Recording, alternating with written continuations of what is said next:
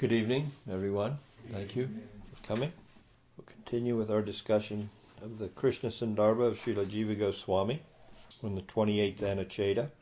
28th Anucheta basically has four subsections, but the main thrust of the 28th Anucheta is dealing with the grammatical presentation of the verse Iti chamsa kala pumsa krishnastu bhagavan swayam indrani vyakulam lokam hridayanti yuge yuge. Of course, the main section of it, krishnastu bhagavan swayam, is, as we heard in our last discussion, it stands on its own, separate. So,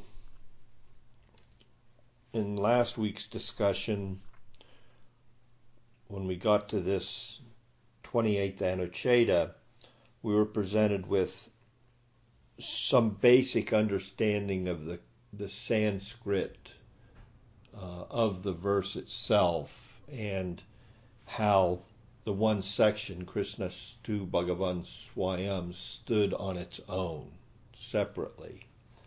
So we're going to go on to the next section of Srila Jiva Goswami's explanation of the verse, and there's three sections altogether. We'll try to cover all three of them. They mostly deal with the syntactical and other Sanskrit underpinnings of how Jiva brings out the significance of the verse through the grammatical presentation of the verse by Suta Goswami. So this evidence that he's presenting here is mostly technical Sanskrit.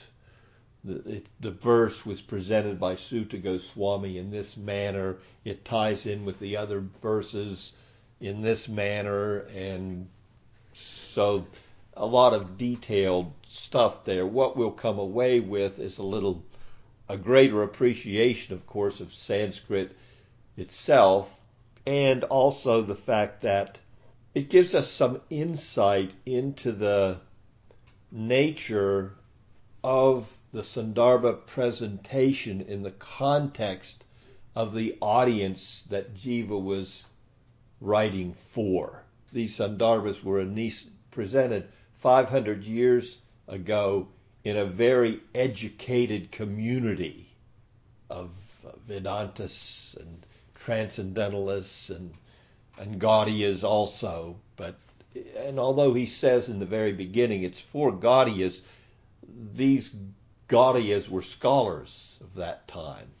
A little different than the audience that Krishnadas Kaviraj Goswami was writing the Chaitanya Charitamrita for, which is also pretty technically oriented. If you look at especially the Adi Leela, and there's a lot of detailed spiritual knowledge there, but it's presented in a way that can be easily apprehended by the Bengalis of the day. Not a lot of detailed Sanskrit there, although there were verses quoted, of course, from Scripture, and some verses by Krishnadas himself were presented in Sanskrit. Basically, it's a Bengali presentation for a broader audience. So just some historical context there, that we must understand that Jiva had an audience that could appreciate what he had to say, especially in like these verses we're going to read tonight. We're going to go, what exactly is that? And so we'll go through them, and we'll come away with a little bit of an understanding here of, he's making some pretty heavy points here, but as far as this evidence, what he's basing it on is this was presented by Suta Goswami in Sanskrit, and the way it's very particular, the words he uses and the way he used them, and because of that, specificity that Sutta Goswami used, we can understand, and we can only understand this meaning if we know anything about the Sanskrit language. Krishna is not an avatar of the Purusha. One should not doubt this conclusion on the plea that Krishna is also listed among the avatars. A lot of pounding of the post here again. We're going to hear the same thing. Such an allegation is dispelled by the hermeneutical principle. Among prior and succeeding injunctions, the former is weaker, like prakriti, the fundamental part of a yajna or ritual, which is overridden by the atonement process, vikriti. Jamini Sutra. So imagine his audience is Jamini Sutra. Oh, you're talking about a sacrifice. Okay, this part of the sacrifice, the prakriti, is the fundamental part of the ritual. It'll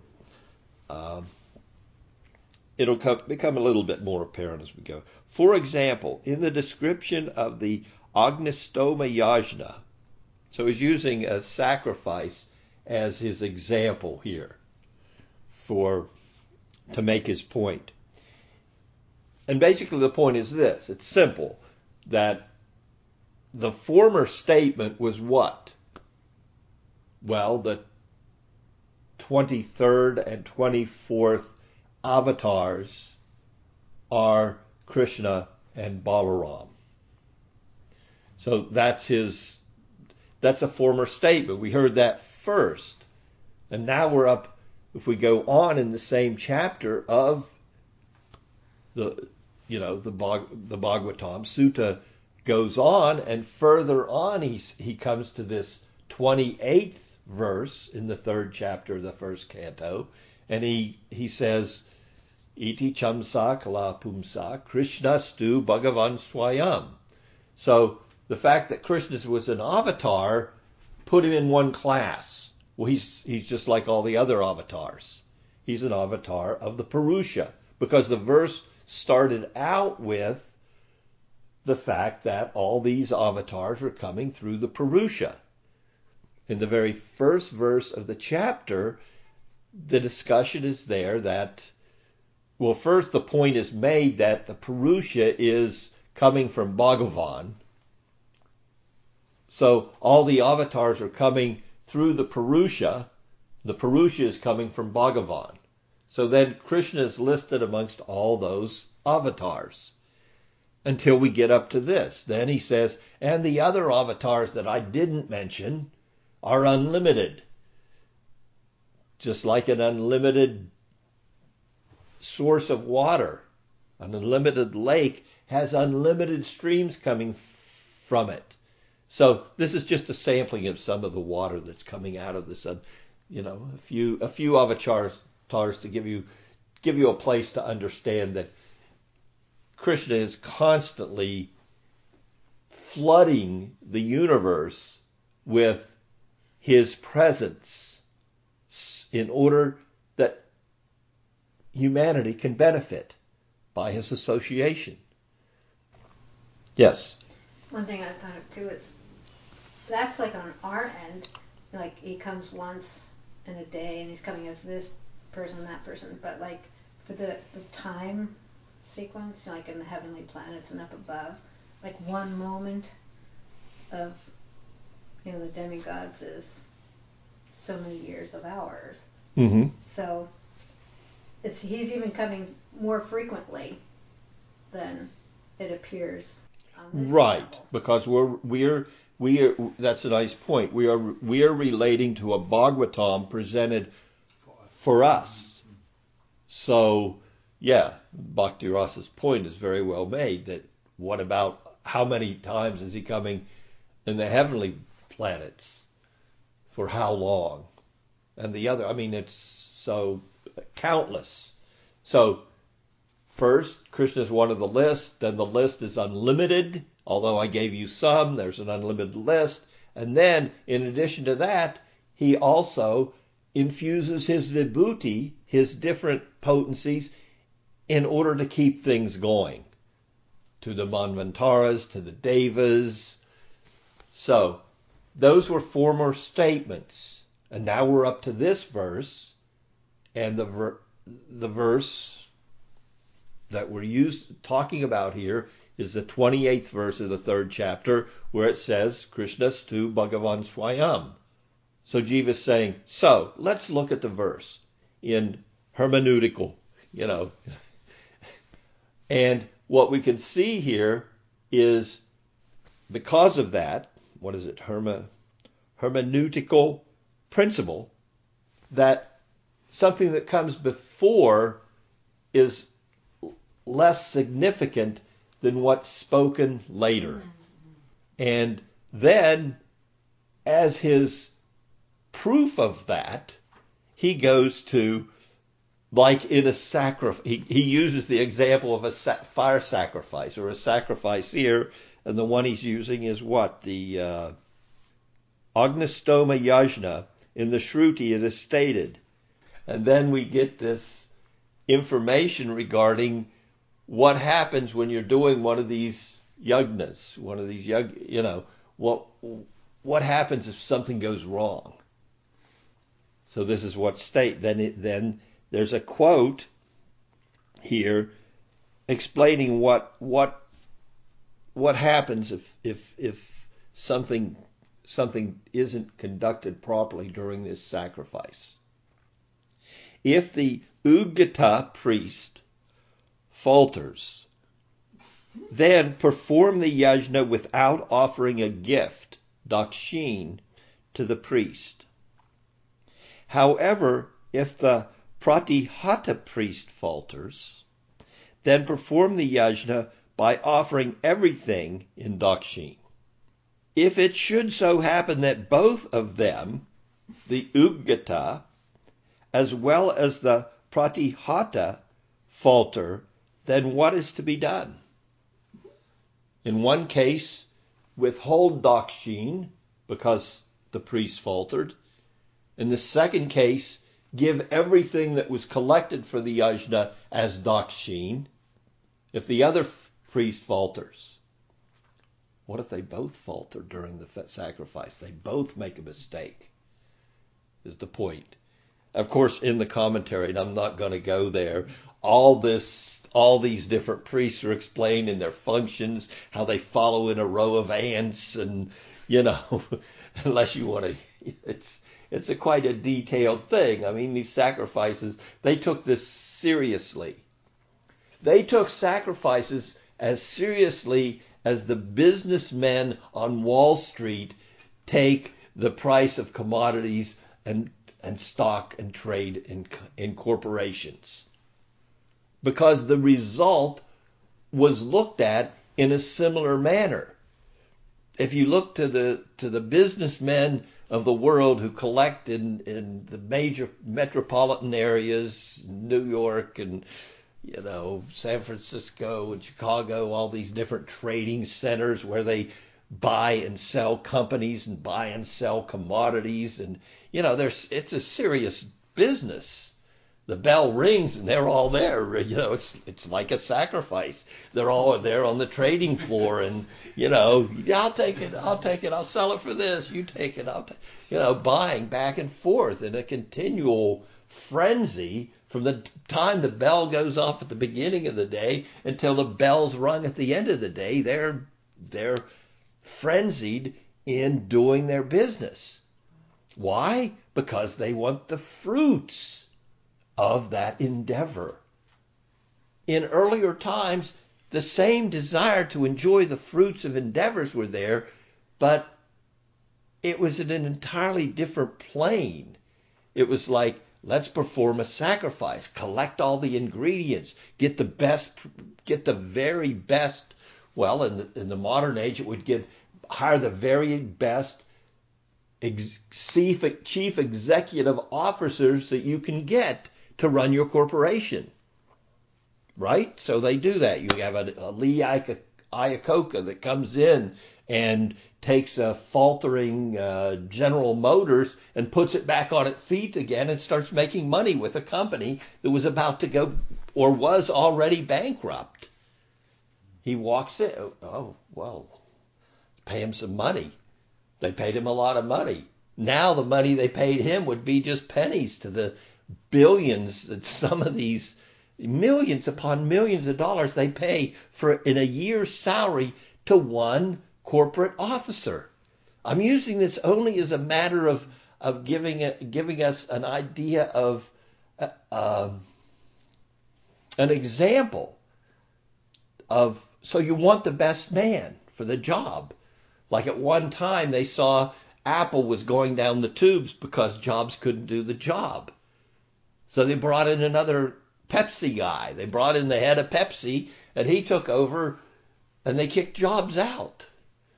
Problem one, he was a great manager. He put the financial legs back under Apple, got the company running again, but the problem was he was not an innovator, which is what that particular corporation was all about. Innovation in computer technology for the person, for an individual person. So Jobs, whatever happened, he got back in there, and because the company became stagnant. So you get the very best priests that you can. You get the very best corporate officers. It's the same thing, except they know they can perform a sacrifice. By the performance of a sacrifice, get a good wife, get a good job, go to the heavenly planets, whatever material benefit you want. It's the same thing. It's just theirs is a little bit more subtle, a little bit easier to pull off.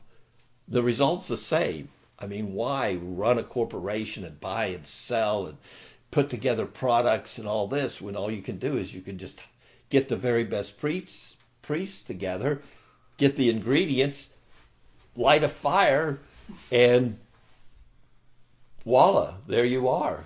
You're now the richest person in the world, or whatever your desire may be, provided the priests don't falter. Well, what happens if they falter?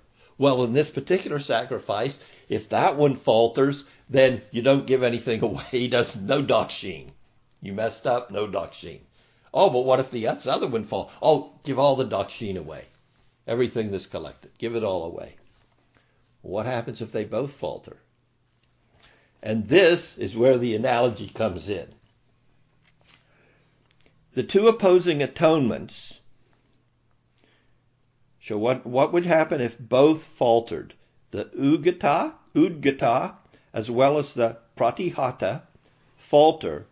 Then what is to be done? The two opposing atonements, not giving dakshin, giving all dakshin, not offering dakshin and offering everything in dakshin, cannot be executed simultaneously. I mean, you can't. What's the solution then? Because there's rules and regulations for trading on Wall Street. You don't want to get caught doing insider trading there. It's not allowed. Knowing something that's going to happen in a company. So there's also rules and regulations for doing sacrifices. So when you have a conflict, what happens?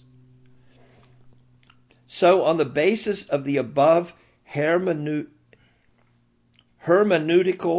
principle, it is the latter atonement alone that is concluded to be the right course of action. So these are injunctions for a sacrifice. So give everything away. If both the priests falter, you follow the second. You don't withhold dakshin, but you give all dakshin. Who do you give it to? Whoever. When you have from the Bhagavatam, when you hear different sacrifices, and they gave to the priests, they gave to everyone. They gave to the brahmanas, They gave to common citizens, got prasadam. I mean, everybody got gifts when a sacrificial performance was undertaken. So it was that kind of an affair. So that's what Jiva's using as an example. Listen, this is written down here that in the Jaimini Sutra, this is what happens at a sacrifice. So we can apply this to the fact that the latter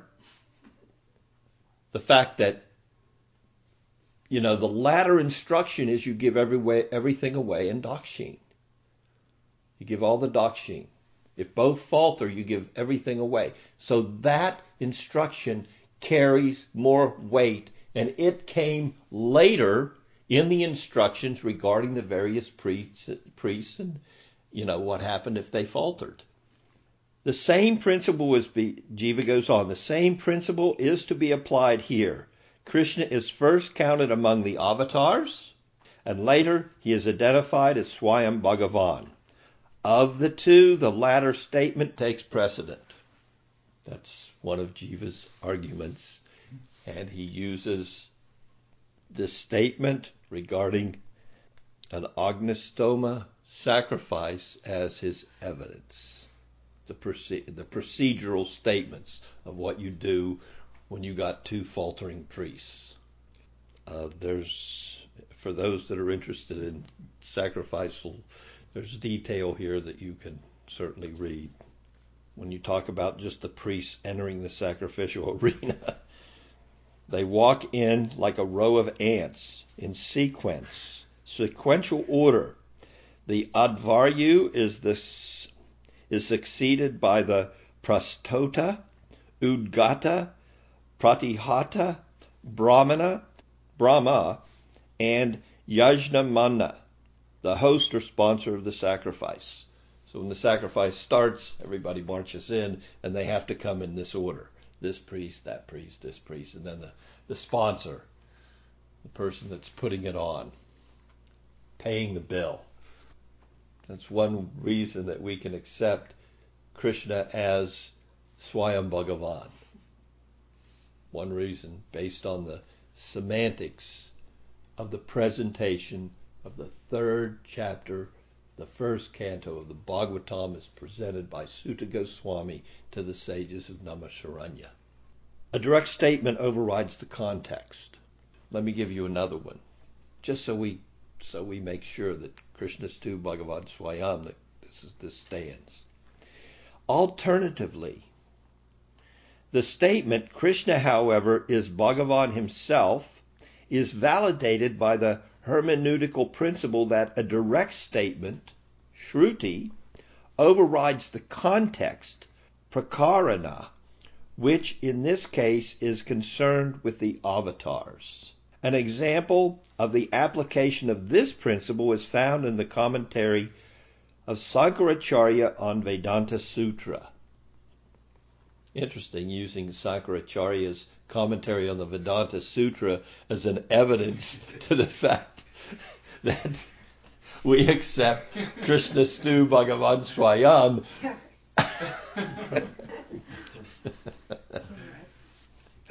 To us, it's humorous.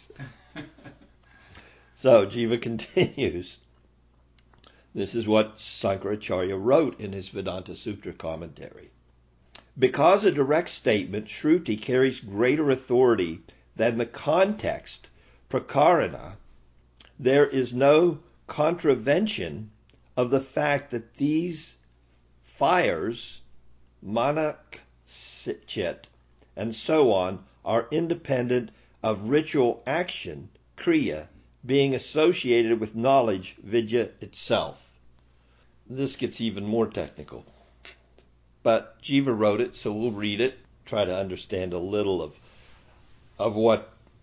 why Jiva's using it, is the fact that he's saying the Sanskrit of the statement, Krishna's tu Bhagavan Swayam, is presented as Shruti, certain Sanskrit presentation, Shruti. Now we'll go over through the commentary a little bit of that. It's interesting that all the different kinds of statements as presented in Sanskrit in the commentary gives us like an introduction to that. And then why Shruti, of course, is the most powerful statement you can make. So when you see certain combinations of words and the way they're presented, you can understand this is a Shruti statement. So, and because Sankaracharya said Shruti statements carry greater than authority than a statement that's only presented in context, which is another way that we can look at a statement and understand the weight of the statement, the evidentiary weight that a statement carries. Sankaracharya comments that the Shruti statement, all these are built up through knowledge alone and not through ritual actions, overrides their subsidiary nature, determined by the context of being included within the scope of ritual action. Rather, this direct statement establishes their independence in the form of being built up or united through knowledge alone. The same principle is to be applied here. Although Krishna is listed as the 20th avatar and is thus included within the context of the avatars, his characteristic of being an avatar is overridden by the direct statement, Shruti, Krishna alone is Bhagavan himself. Now, in relationship to what Sankaracharya's statement on the Vedanta Sutra is saying, just to understand that, what Sankaracharya is saying, that the actions that one takes are less important than the knowledge with which one performs actions. So, makes sense. I mean, just to do something, like to do a ritual, light a fire, just to light the fire, which is an action, kriya, is not as important as knowing why, what's, the underlying knowledge of the performance of, say, a sacrifice.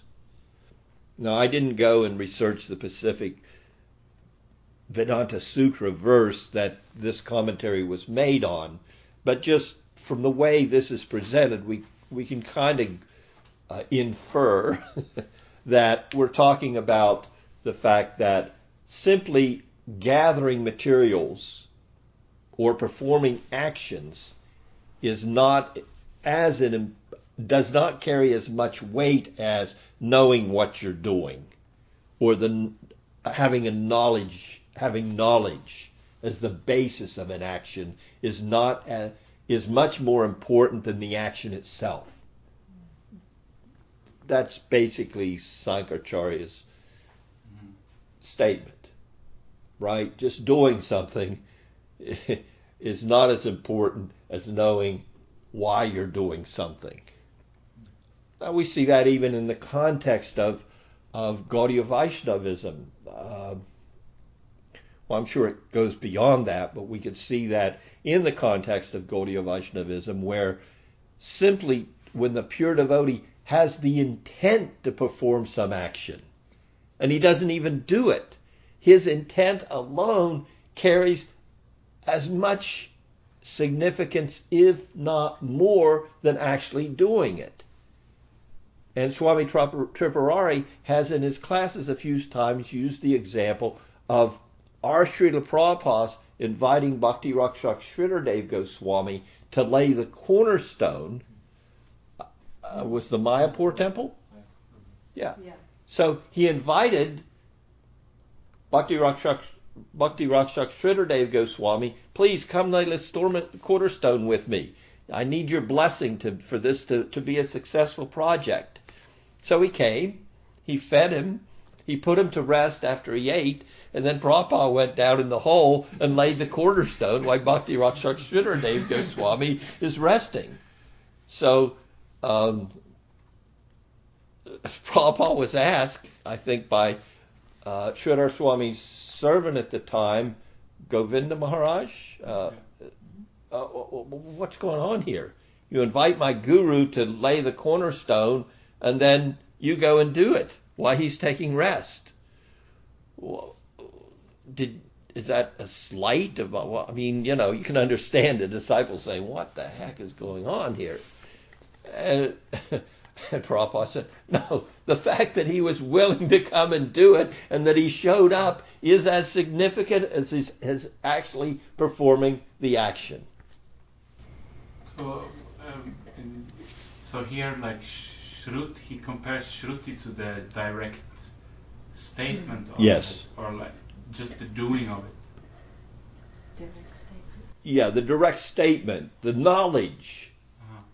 So that'll come out here in the other is kriya, like the direct. Yeah. Okay. Action. Yes.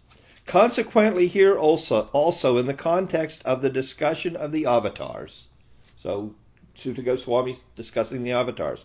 Sutta Goswami did not use the word Bhagavan for any other avatar, but did so only in reference to Krishna.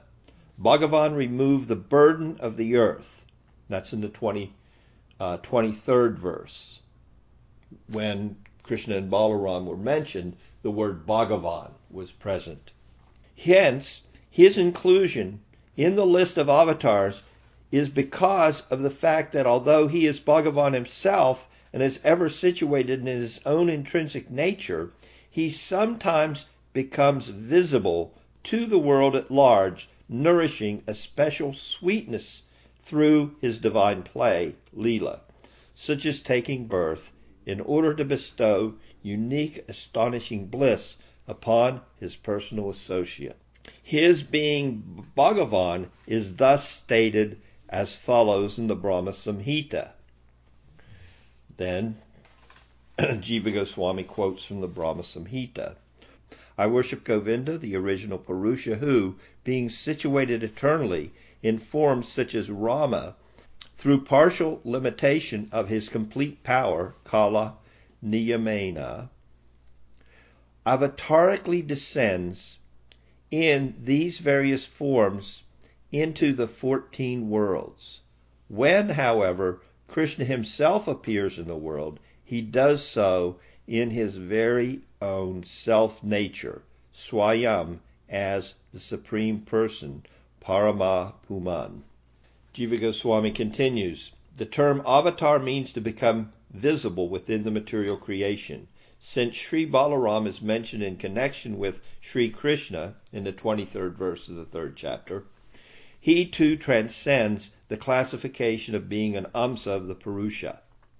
In the statement, Krishnastu Bhagavan Swayam, the word tu, however, indicates that Bhagavan is distinct from the amsas and kalas of the Purusha, and also from the Purusha himself. Alternatively, by the word tu, the Shruti, or express statement, is understood as definitive. Thus, by the principle, the definitive Shruti is stronger than other statements, even if Mahanarayan and others are referred to as Swayam Bhagavan. Certain statements of the Shruti itself, this is to be understood in a secondary sense by virtue of the above direct statement, being Krishnastu Bhagavan Swayam. All this is going to come to when we get to the next Anucheta, a lot of this is going to be reinforced.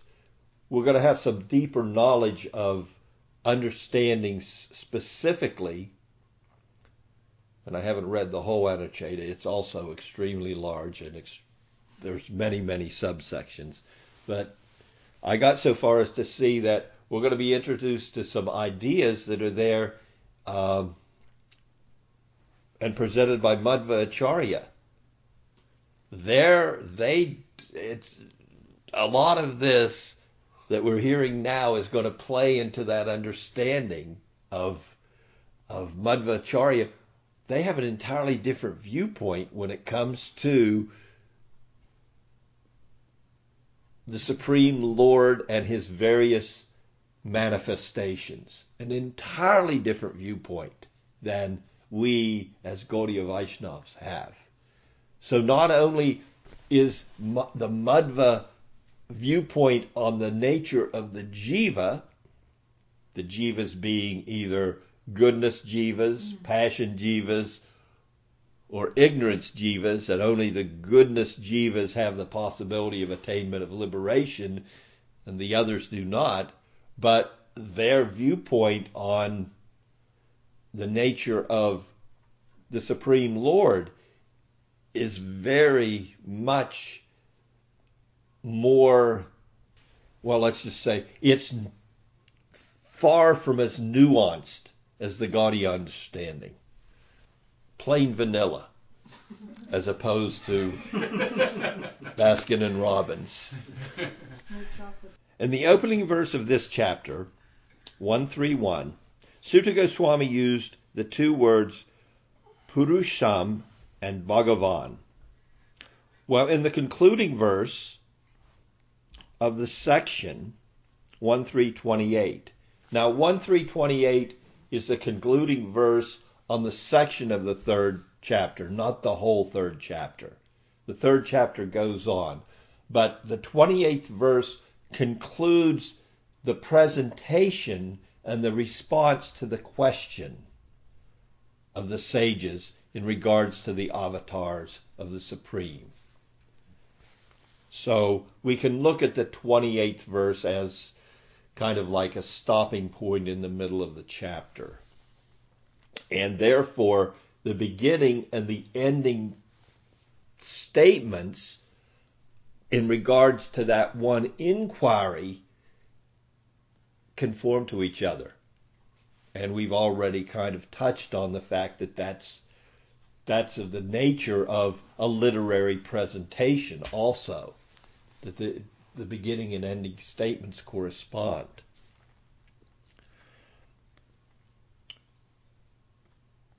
While the concluding verse of the section, he uses the two words Pumsa and Bhagavan. Because the word Pumsa is a synonym for Purusha, and because the word Bhagavan is identical, Sri Sutta here reminds us that these are the very same two words employed earlier. To dispel all obstacles to clear understanding, the learned use the same or equivalent words in their opening, Udesha, and concluding statements, Pratinirdesha. For example, in the section that deals with the topics of Jyotistoma, in the injunction, in each spring worship by Jyotis, the word Jyotis refers to the Jyotistoma sacrifice. Definitely an audience different than ourselves. I mean, we wouldn't know that this is a sacrifice we do in the spring. It's not, you know. In the commentary, we can get a little bit more information. I'll just read a couple points here. Sri Jiva Goswami offers an additional line of reasoning for overriding the statement that Krishna is an avatar. So he's giving us more reasoning. Here we go. To this end, he points to another sutra from Purva Mimamsa, which states, now remember, Purva Mimamsa is what comes after. After you're done with Karma Mimamsa, then we go to Purva Mimamsa. You've already exhausted your material possibilities for enjoyment and realized there's nothing else to do. I've done it all, been there, done that, and I still can't enjoy myself. So now is there something beyond? So if there's something beyond, then we have to go beyond.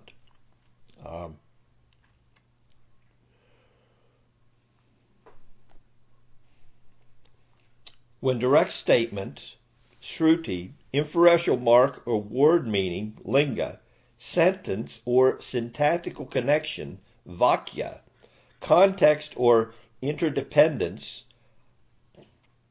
pakarana, position or order of words, sthana, and name, samakya, are present simultaneously.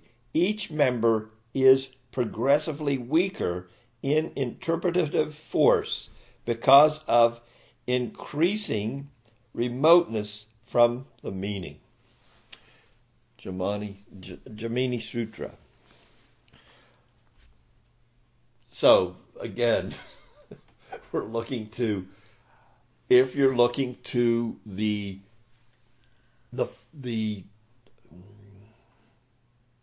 evidentiary weight or the true meaning of something, well, a direct meaning is, of course, the best.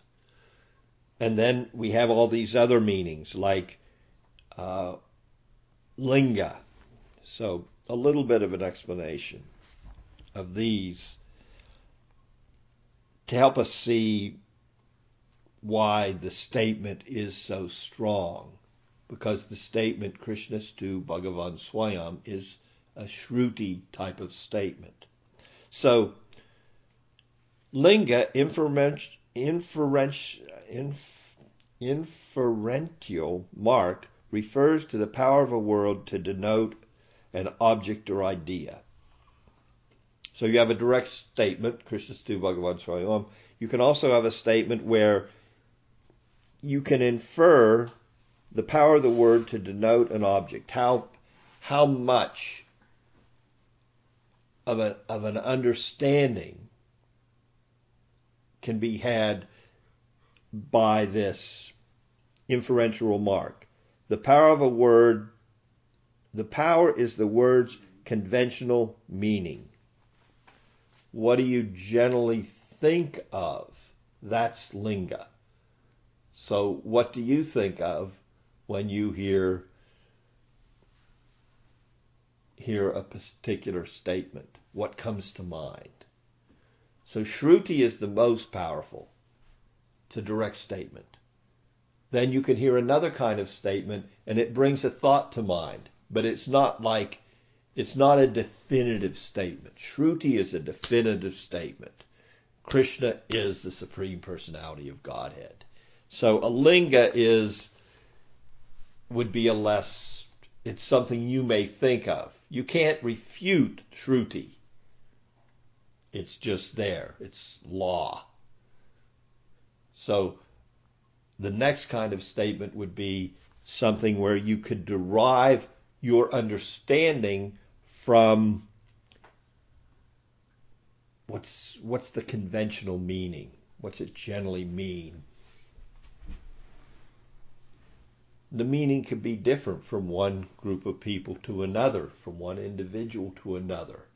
So it's not as strong as a statement of Shruti. And it's called a lingam? Linga. Like linguistic. Right. Conventional meaning. Then a vakya, sentence, is a connected utterance. It is the pronouncing together of two or more words expressing principal and subsidiary meanings. What do you think of when you hear Krishna? We could take Krishna, the word Krishna, as like a linga. What do you think? Well, we're sitting in a Sangha of Gaudiya Vaishnavas. We automatically think the Supreme Personality of Godhead. What if we were sitting in a group of Sri Vaishnavas and said Krishna? What would they think? As an avatar of Narayan. So that gives us some idea of linga. The word God. In our context, if you say the word God to a mixed group of people, we'll think of Krishna and they'll think of Jesus or... Right. And then what's an example of Vyaka? how it's expressed in a sentence. You get your meaning from how the word is used in the context of a vakya, a sentence. The sentence gives you the understanding. Pakarana, context, entails interdependence, expectancy, or the mutual need for complementarity. Complementarity. That's probably the way you pronounce that. Then sthana, position in proximity of location, and samakya, name, is a word understood in its derivative or etymological sense, which can be of two types, either based on the Veda or colloquial. The difference between Shruti and Samakya is that Shruti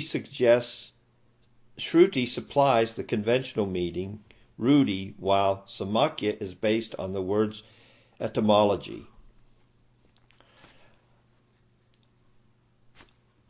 Detailed knowledge just of the fact that Shruti, all this is to bring us to the conclusion that Shruti carries more weight than all these other kinds of other approaches whereby we can understand the meaning of words. So the Shruti statement is the most powerful. All the others are less powerful. Therefore, because the statement Krishnastu Bhagavan Swayam is a Shruti, now how is it a Shruti? There's a whole linguistic background to the fact that it's a Shruti. Isn't it like when the devotees speak, it's a smriti, actually? So Sutta Goswami doesn't Sutta Goswami. This also is giving us some insight into Shruti, is also the way a Shruti statement is also a way it's presented in Sanskrit. So we say Shruti, when we think of Shruti, we say, well, the word of God, we could say. It's coming, it's like a pronouncement. There's no question about it.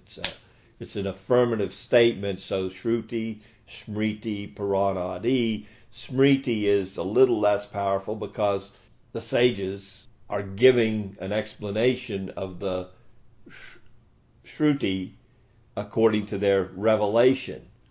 But if we go back to the Tattva Sandarbha, we can see there's a real gray area between Shruti and Smriti. Now, what's creating the gray area? Because it's revelation. So, really, which is more powerful? What Krishna says about himself, or what Krishna's devotees say about him? Well, then we get into, then you get really esoteric. Well, really, Krishna's got to put more weight behind what his devotees say about him than what he says about himself. So, from the Gaudiya perspective, when you bring in rasa and when you bring in the whole subtlety of the nature of the loving relationship between the Lord and his devotees, it becomes a whole new wonder than just, oh, well, that's a statement of Shruti, or this is a statement of Smriti. We'll stop here. I'm glad that we're just focused on hearing from the Acharyas and trying to relish the philosophy. All this cultural presentations made from a Vyasa sign to influence the opinions of devotees and sway the opinions one way or another. We just want to be a devotee of Krishna. If we concentrate on the principles and concentrate on understanding the core knowledge, that's enough for lifetimes. And all the other stuff, the baggage that we're carrying, will naturally fall away. We don't have to beat people up about it.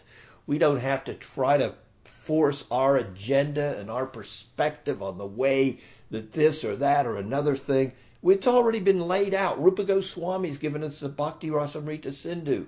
Here's 64 ways you can perform devotional service. He's given in the Upadeshamrita how to look at other devotees, the do's and the don'ts, and what is a true sadhu. All these things are simply explained in an easy manner.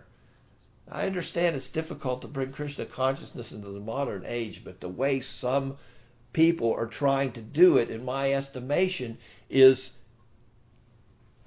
a detoured approach that I don't know if they're going to be able to take the devotees back on the main road. So I appreciate you coming to these classes and hearing this detailed knowledge. We may have a hard time assimilating it all, but at least we're focusing on Sambandha Gyan in a way that I think will really nourish spiritual growth, even if we don't understand any of it. At least we're in good association with Jiva Goswami's words. Any questions? So I just want to be clear that in this last argument, he's using the word Shruti with almost like a small cap, like a small s, versus the cap the Shruti.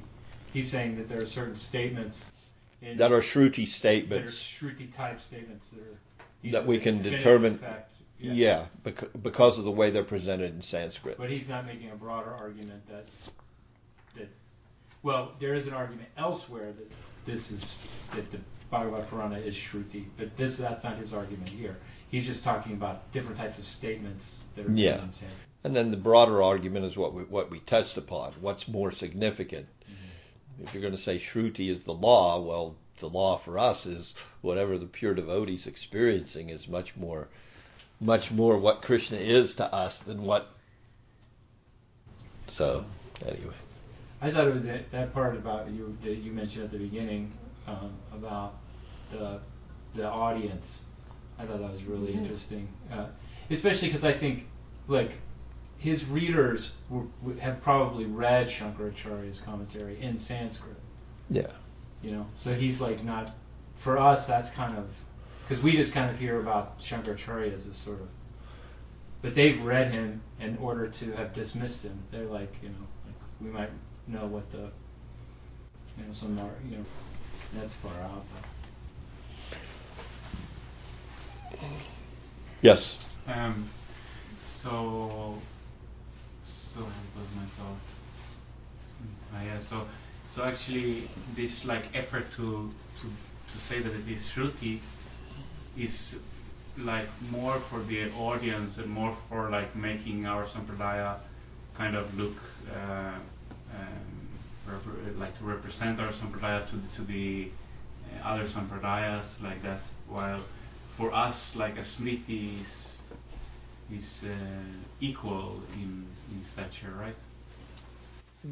That's kind of one idea that I walked away from the study of the Tattva Sandarbha with, is the defining line between Shruti and Smriti is there's a gray area there, although others may look at it as a much more defined thing from all the different books that were put forth and the way it was presented. It seemed to me that I think as I said, a lot of that is created by the fact that how much we hold the acharyas and the guru in esteem plays a lot into that. So it's not like we want to take advantage wherever we can have advantage, and we don't really say, well, Krishna said it, so it has more power than what Jiva says or Sanatan says. You know, we're like, yeah, but that's the only thing I can add there is it wasn't really spelled out in black and white by Jiva Goswami in the Tattva Sandarbha. Thank you so much. Okay.